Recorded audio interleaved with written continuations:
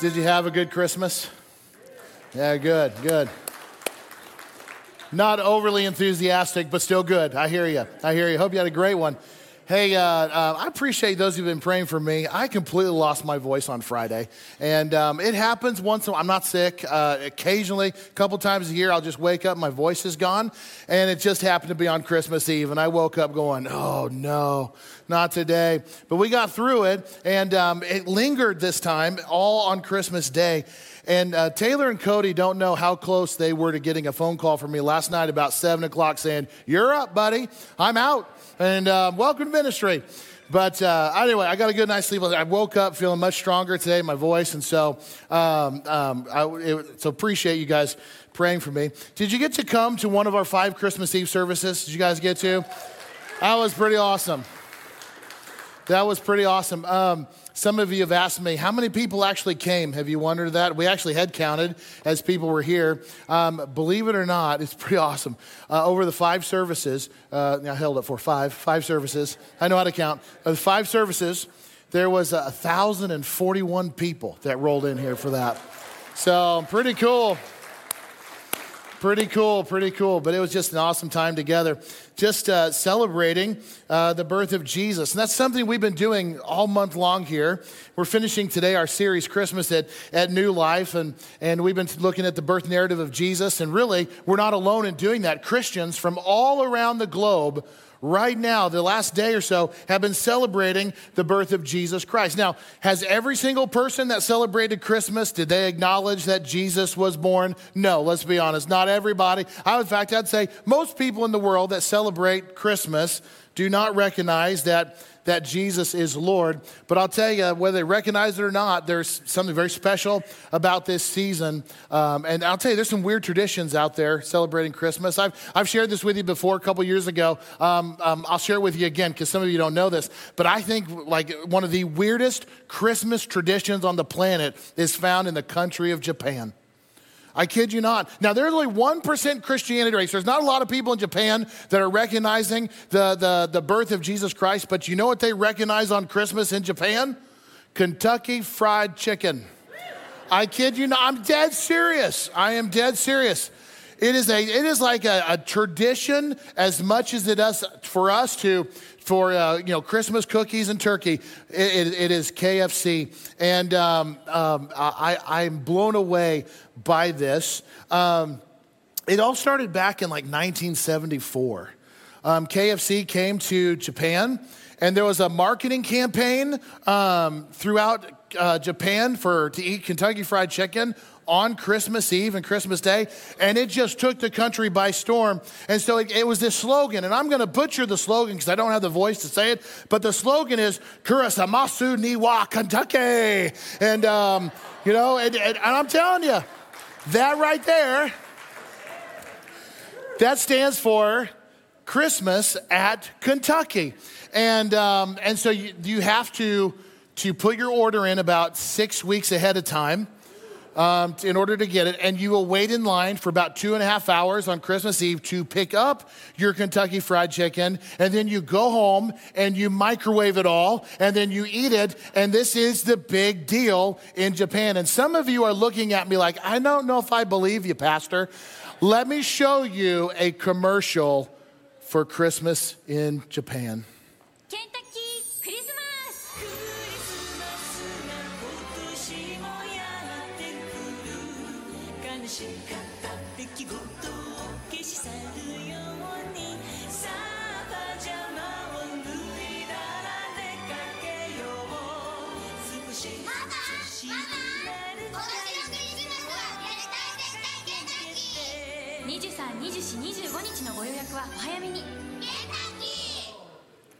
See? Told you. Well, hey, I'll tell you what, whether you had turkey or ham or KFC on Christmas, I hope you had a great Christmas, celebrating the birth of Jesus Christ. And like I said, that's what we've been trying to focus on this entire month, just the focus of Jesus and not miss some of these details. And I've shared with you a number of times now that when we come to this, what is really the most familiar story in all the world, celebrated around the globe, it's easy for us as Christians to approach something so familiar and just to skip it and say, I already know all these details. But I hope that through this month, that new insight or truth that you have forgotten about God and his character and about his son Jesus, who was born in Bethlehem, have kind of come back and have impacted us.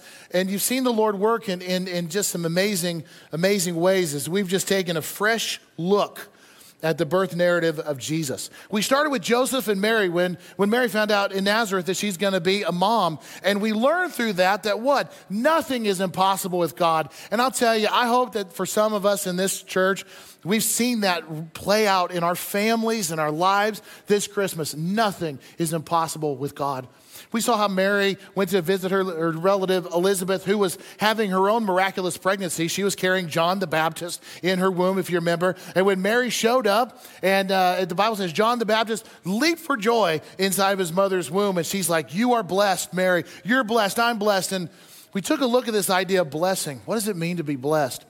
Really doesn't have a lot to do with what we call blessings today. It really has to do with being truly blessed is when you're part of God's plan, be a part of his family. And you know the grave is not the end. We're going to spend eternity in heaven. Man, I'll tell you, if you can live that reality, that truly is blessed. We learned how the shepherds came to see, they were the first invited to see the infant Jesus on the day of his birth. And it's just an example to us, a visual, if you will, that Jesus himself was going to be the good shepherd. Now today, we are concluding this series by examining what happens following Jesus' birth. The shepherds weren't the only visitors, to come see Jesus. He also received some very unlikely visitors from a far-off place. The traditional Christmas song refers to these visitors as kings. You might remember, we three kings of Orient are.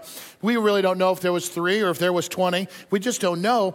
We don't know a whole lot about them, to be quite honest with you. What we do know is that Matthew decides to include this detail in his gospel, and he calls them magi. Do you have your Bibles open? Let's look at Matthew chapter 2. And I'd like for us to, on this last sermon of this series, just take a look. Who are these magi? Who are the magi? Why they come? Why does Matthew tell us about them? And what does it teach us about God? What does it teach us about us? So Matthew chapter 2, we're going to start in verse 1, and it just says this. After Jesus was born in Bethlehem in Judea, during the time of King Herod, magi from the east came to Jerusalem and asked, where is the one who has been born King of the Jews? We saw his star when it rose and have come to worship him. Who in the world were these guys? Who are the magi? Like I said, the Bible gives us a few details about them, but we just don't know a whole lot about them. And like I said, the song says there's 3, but in reality, we don't know. And so what I will say, again, until I have no more air in my lungs, is that we are not going to look at tradition. We're not going to look at hand-me-down stories to find out details about Jesus. We're going to go straight to the source. What does the Bible say about it? So the Bible doesn't say anything about kings or wise men, really. Matthew just calls them magi. There's been a lot of tradition and stories passed down through the years that actually names the magi, but we don't know anything about it. We know they came from the east. Most people agree that the east, meaning they came from, Persia, the ancient Babylon area, which we would know today as modern day Iraq. And we get a little bit of a glimpse at their profession just based off their name. The Greek term for magi in Persian societies, it really means more like a magician, if you will, but not like so much like David Copperfield magician. These are guys that study the stars. They were into astrology, but we would probably understand more like astronomy today. They were sky watchers. They watched for unusual things. Back in that time, they were known for their ability to interpret dreams and signs. And so magi in those cultures were often brought in by kings and leaders to interpret the signs of the time or to help them make decisions about where the government should go. It would be kind of like this. If these guys were still around today, then the president of the United States may have a group of magi that would come in and help him make decisions off of things they see in society. So that's kind of who these guys were. And when they come, they speak of a star. They saw something in the sky, or a rising star, some kind of phenomenon in the sky that was unusual. They hadn't seen it before. And it was enough. Whatever it was caused them to pack up their stuff and travel to Jerusalem. And I'll tell you, many people over the years have speculated and hypothesized about what it was exactly that these magi saw in the sky. Did they see a star? Was it another planet? Was it a supernova? Was it a special alignment of planets that caused it to be extra bright? Was it a comet that they saw rising on the horizon? We just don't know. There's been scientists that have tried to, reverse what the sky would look like all the way back to when they think the Magi came, and try to say, what from Babylon, what would they have seen? What would the sky have looked like? We don't know. Could it have been, or was it a supernatural phenomenon that they saw that was only for them? Much like we saw in the Old Testament where a pillar of cloud led the Israelites through the wilderness. Was it more like supernatural like that? But we just don't know. And I feel comfortable saying, I don't think we're ever going to really know what it was exactly that they saw. But whatever it was, it did cause them to pack up their stuff and head to Jerusalem. And off they went. Now, we'll learn a little bit later, a little bit more about this star and what they saw in our text, but there they go. Now, I'll say this.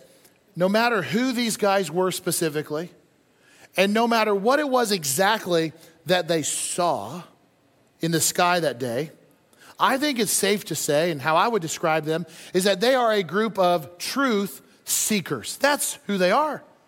At the end of the day, God gave them a sign to this group of truth seekers, in a way, a sign that they would receive and that they could connect with, and they went out to seek out what this was all about. Now, for me personally, there's a pretty powerful lesson in here by just knowing a few of these details. Last week, we learned about a group of Jewish shepherds who were the first to come and see Jesus. And like I said, that is a very powerful reminder of the fact that Jesus was going to be the good shepherd. It's also a reminder that it was the humble and it was the lowly who were the first attracted to Jesus. And we looked at all that last week. But now we talk about the Magi being called to come meet Jesus. That points to something else completely. It points to the fact that it's not just going to be the Jews who are going to receive this Savior, but the Magi coming seems to indicate that the salvation of the world was going to be for everybody.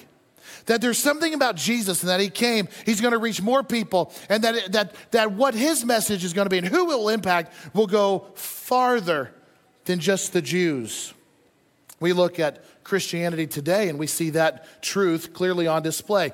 Christianity has spread around the world, and it encompasses multiple countries, many different languages, many different nationalities, skin color, you name it. This is spreading around the world. And to me, when the Magi come, who were not Jews, but they were interested in the King of the Jews, says something significant about who Jesus would become and who he is going to reach and what and who Christianity is for. So these truth seekers, they come with a very specific question. Where is the one who has been born King of the Jews? How in the world did they know to look for somebody so specifically? It's a very specific question. Where is the King of the Jews? Now, this is a really interesting question. Why would they even connect that, what they saw in the sky, to the King of the Jews? Here's some speculation here, and we don't know for sure, but it's interesting to say the least. If you know your Old Testament history, this will connect with you. It'll make some sense. We know these magi probably came from Babylon, that area. And why would a group of guys from Babylon want to meet the king of the Jews? What do we know from Old Testament history that happened in Babylon? We know that the Israelites rebelled so much against God that God allowed them to be taken into captivity and transported where? To Babylon. Years later, after a change in government, all of the Jews were allowed to go home. But majority of them stayed in Babylon. Hey, it's been a long enough time. We're established here. We're just going to live here. Now, some did go back. You might remember they rebuilt the walls, Ezra and Nehemiah, that whole season. They did go back. So you had Jewish populations in Babylon, and you have Jewish population in the Holy Land. Now, it was during this time of captivity, we meet a guy named Daniel. Remember Daniel in the lion's den? And he rose to great authority in the country, advisor to the king, multiple kings from different countries. Here you have Daniel, grew to be an old man, had a very influential role. Many have argued that maybe Daniel was seen back in the day more like a magi to the people that lived there. He carried a lot of influence, we know that. Maybe after all of these years later, these hundreds of years later, Daniel's influence is still being spread. And maybe they see this star and they go, what was the stories handed down to us? What is the Jewish community saying? That there's something about the King of the Jews. They knew something about the King of the Jews. And could it be that one man's influence of Daniel has filtered down to these modern day magi and they said, let's go check it out? I don't know. That's just a speculation. But it's interesting. How in the world and why did they look for someone so specifically? But either way, they're a group of truth seekers, and they're coming to find out what all this means. Look at verse 3. When King Herod heard this, he was disturbed, and all of Jerusalem with him. So this was not good news to Herod. When he had called together all the people's chief priests and teachers of the law, he asked them where the Messiah was to be born. In Bethlehem of Judea, they replied, for this is what the prophet has written. But you, Bethlehem, in the land of Judah, are by no means least among the rulers of Judah.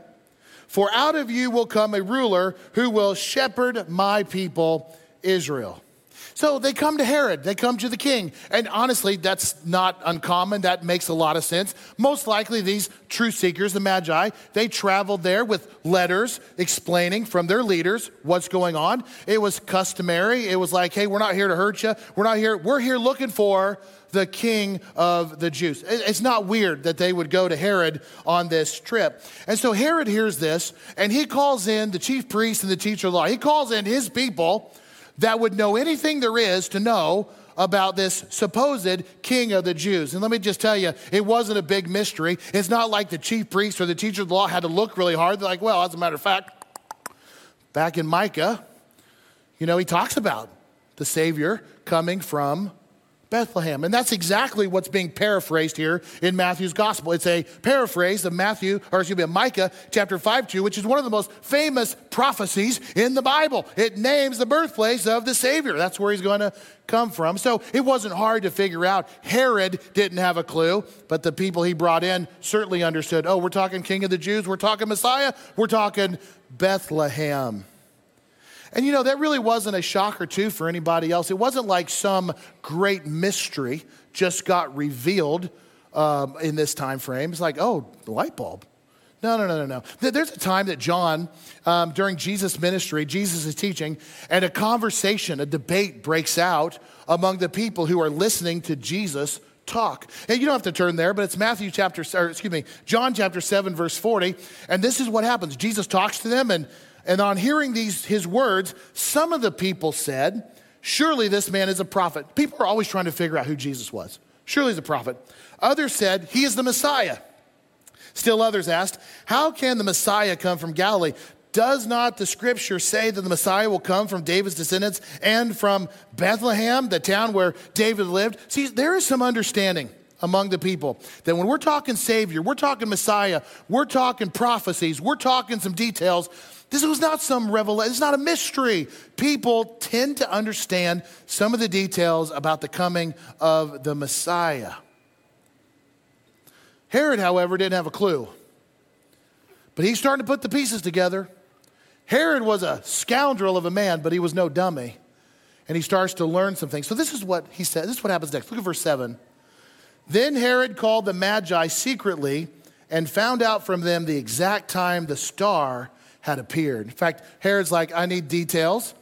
So the reality is we don't know exactly when this star arrived and when the Magi saw it. Was it a year before Jesus was born? Was it during Jesus' birth?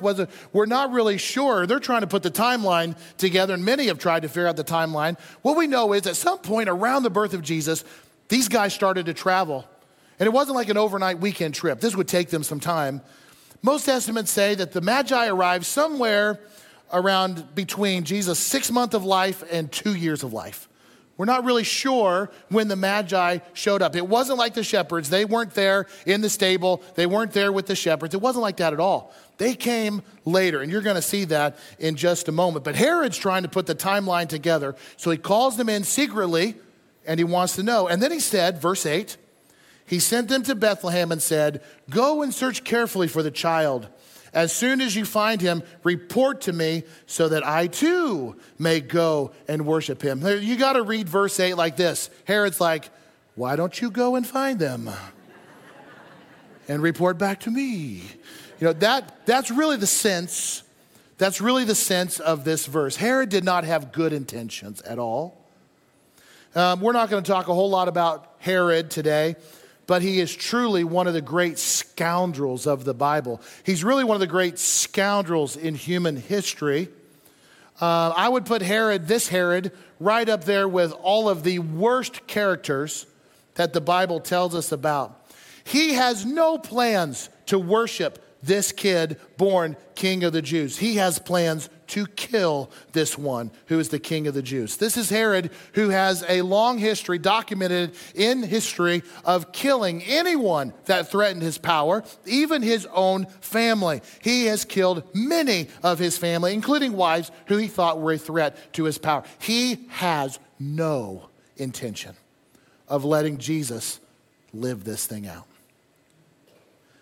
Look at verse 9. After they heard the king, they went on their way, and the star they had seen when it rose went ahead of them until it stopped over the place where Jesus was. When they saw the star, they were overjoyed. So here they are at the end of a very long journey. Many have speculated this was a year-long journey. We don't really know. But a long journey, and they're about to see what all this is about. You know that had to be a joyful moment. They knew they were close because the star that they had seen now appeared again, and it rested right over the house. So this is what the scripture seems to indicate. Way back in Babylon, where they were living, they saw something in the sky that made them go, there's something we need to go see. It has something to do with the King of the Jews. Where did they learn that? Maybe it was passed down from Daniel and his influence. We don't know, but they travel. It doesn't really seem to indicate that star led them all the way to Jerusalem. They just knew they had to go there. It wasn't until after they found out from Herod's people that is supposed to be in Bethlehem, and they turned their caravan towards Bethlehem, that this star, this same thing they saw, appeared again and guided them, which makes me think that it was not some star or an alignment of planets or comet. This is something supernatural that God allowed them to see to guide them. And it takes them right to the house that Jesus was in. So he's not in a stable anymore. Some time has passed. They're in a home now. And they were overjoyed. The word overjoyed jumps out at me at the text. You may not realize this, but the word overjoyed just isn't used very many times in the Bible. It's a special expression. It shouldn't be something that just passes us over. In fact, the word overjoyed, you're only going to find that in our Bibles 5 times. Overjoyed. You'd think it'd be a lot more, wouldn't you? 5 times. The first time somebody is overjoyed, we read about it in the book of Daniel. That we just talked about Daniel. Remember, Daniel was thrown in the lion's den because he would not stop praying to God 3 times a day, and the king had issued this order that he couldn't reverse, and so he was stuck by this. They threw him in the lion's den. The king was worried all night long because he cared a lot for Daniel, and then the next morning, he finds out that the lions did not hurt Daniel, and he's coming out, and it says the king was overjoyed. That's the first time we read about that in the Bible, this word overjoyed. The second time is our text right here, the Magi. They were overjoyed when they came to the house that the Messiah was in. The third time we read overjoyed in the scripture, it was used after the resurrection of Jesus when he appeared to his disciples. It's John chapter 20. It just says on the evening of the first day of the week, when the disciples were all together with the doors locked for fear of the Jews, Jesus came and stood among them. He said, "Peace be with you." And then he showed him his hands and his side where the nails were. And it says the disciples were overjoyed when they saw the Lord. The fourth time is kind of what is considered more of a comical situation. Peter is miraculously released from prison in Acts chapter 12, and he arrives at the home of some fellow believers, and he's like, "It's me, Peter, let me in." Because he's not supposed to be out of jail. And the little girl that came to the gate, and she heard Peter's voice, she was so overjoyed, she ran away and forgot he was still standing there. And she was overjoyed. Peter is at the door. The fifth time overjoy is used in Scripture is it's used as very important words to us as believers from the Apostle Peter. 1 Peter chapter 4, Peter's talking about suffering and joy together. And he says this, "Friends, don't be surprised at the painful trial you are suffering as though something strange is happening to you. But rejoice when you participate in the sufferings of Christ so that you may be overjoyed when his glory is revealed." So in a sense, this word overjoyed is somebody who experiences all loss of senses as they are overwhelmed with happiness. That's what overjoyed is like. I forget who I am, like the king. I think in that moment, he forgot all about being the king. He was so overjoyed that his friend was alive. It's just like, I'm just going to celebrate. I'm going to dance. I'm going to shout. I think he just forgot all about being a king for a minute. He was so happy. I think about the disciples. I think in the moment that Jesus appeared to them after they watched him die and he appeared to them live, they had just lost all senses. They didn't care who was around. They were just overjoyed at seeing Jesus and touching his hands and his side. Overjoyed.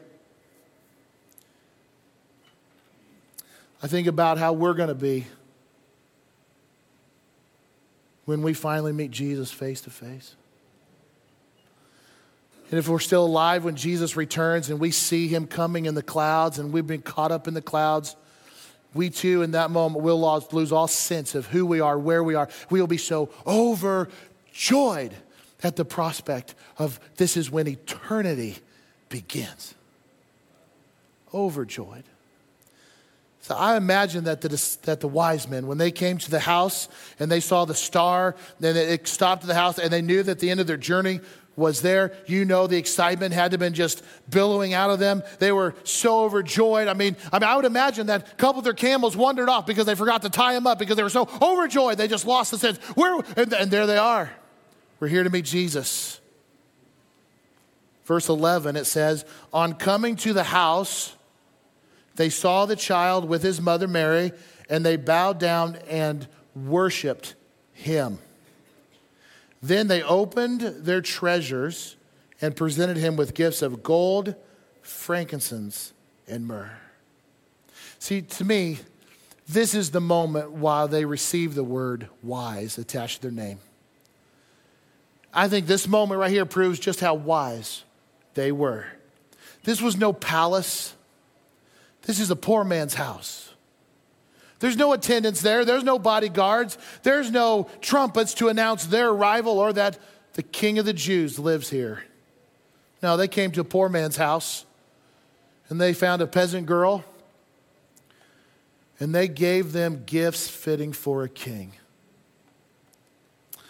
That's really what Christmas is all about, isn't it? They came to worship Jesus. And I hope that's why you come too, to worship Jesus. We all know that Christmas is a time for family and friends. It is a time for giving and receiving of gifts. It is a time for trimming trees and decorating trees and baking cookies and all that stuff. We sing Christmas songs and carols and We watch Christmas movies, but in the midst of all that, let us never forget that Christmas is about the birth of our Savior. It is a celebration of Jesus. It's a time to praise him, to glorify him, to focus on him, to worship him for all that he is and all that he's done. Christmas is about worship, and the Magi truly were wise men. You know, depending on your church background, and here at New Life, we've got, I think, just about every church background you can imagine that make up our church family. It's pretty wonderful. But depending on your church background, worship probably means different things to you based on what you've experienced. You may think that a church service or worship, if you will, is about going to church, singing some songs, saying some prayers, and listening to a sermon. It's certainly involved in that. Maybe some of you, your idea of worship is more ceremonial in nature. Maybe we light some candles and chant some things and whatever. Worship can include all of those elements. But worship is far more than simple expressions that we would give to God perhaps for 1 hour on Sunday. Worship doesn't start or stop with a prayer or a song, and I hope we all amen that. I can tell you that true worship of our Savior cannot be contained by 4 walls of any building. It's a mixture of joy and reverence and wonder that gets evoked inside of a believer when there is awareness of God's greatness and goodness and grace. I'll tell you what involves worship, and I'm talking daily worship, is that feeling sometimes, and I use that word carefully, but that sense of awestruck that comes over us when we recognize and realize that an uncontested, incomparable God of infinite might and glory and power and wonder stepped out from heaven, out from his throne, and into the arms of a teenage girl. And in the presence of a carpenter, and on the floor of the stable, he stepped out of heaven to do that so that he could draw near to us. Friends, Christmas is about worship. And on that first Christmas, the Magi came to worship Jesus. And I would pray and hope that every single one of us in this room would follow in their footsteps. Because this is about worship of our Savior. And our purpose, one of our many purposes as Christians, is to worship our Heavenly Father in faith, truth, and worship. Let me pray for you. Dear Lord, I just again thank you for your word. Lord, as we come here today, it is like the wise men who coming to pay homage to the King. And Lord, I pray that every time we gather in this place, that would be our posture. We are here to worship. It's not about us. It's not about what we have. No, it is about the true blessing of being a part of your plan, that you stepped out of heaven so that you could draw near to us. And ultimately, you died on the cross so that we might be saved. Lord, I pray that we never lose sight that we are worshipers of the King of Kings and the Lord of Lords. Whether we're here or in a far off place, whether with the multitudes or we're all alone, we are made to worship the King. In Jesus' name, we pray. Amen.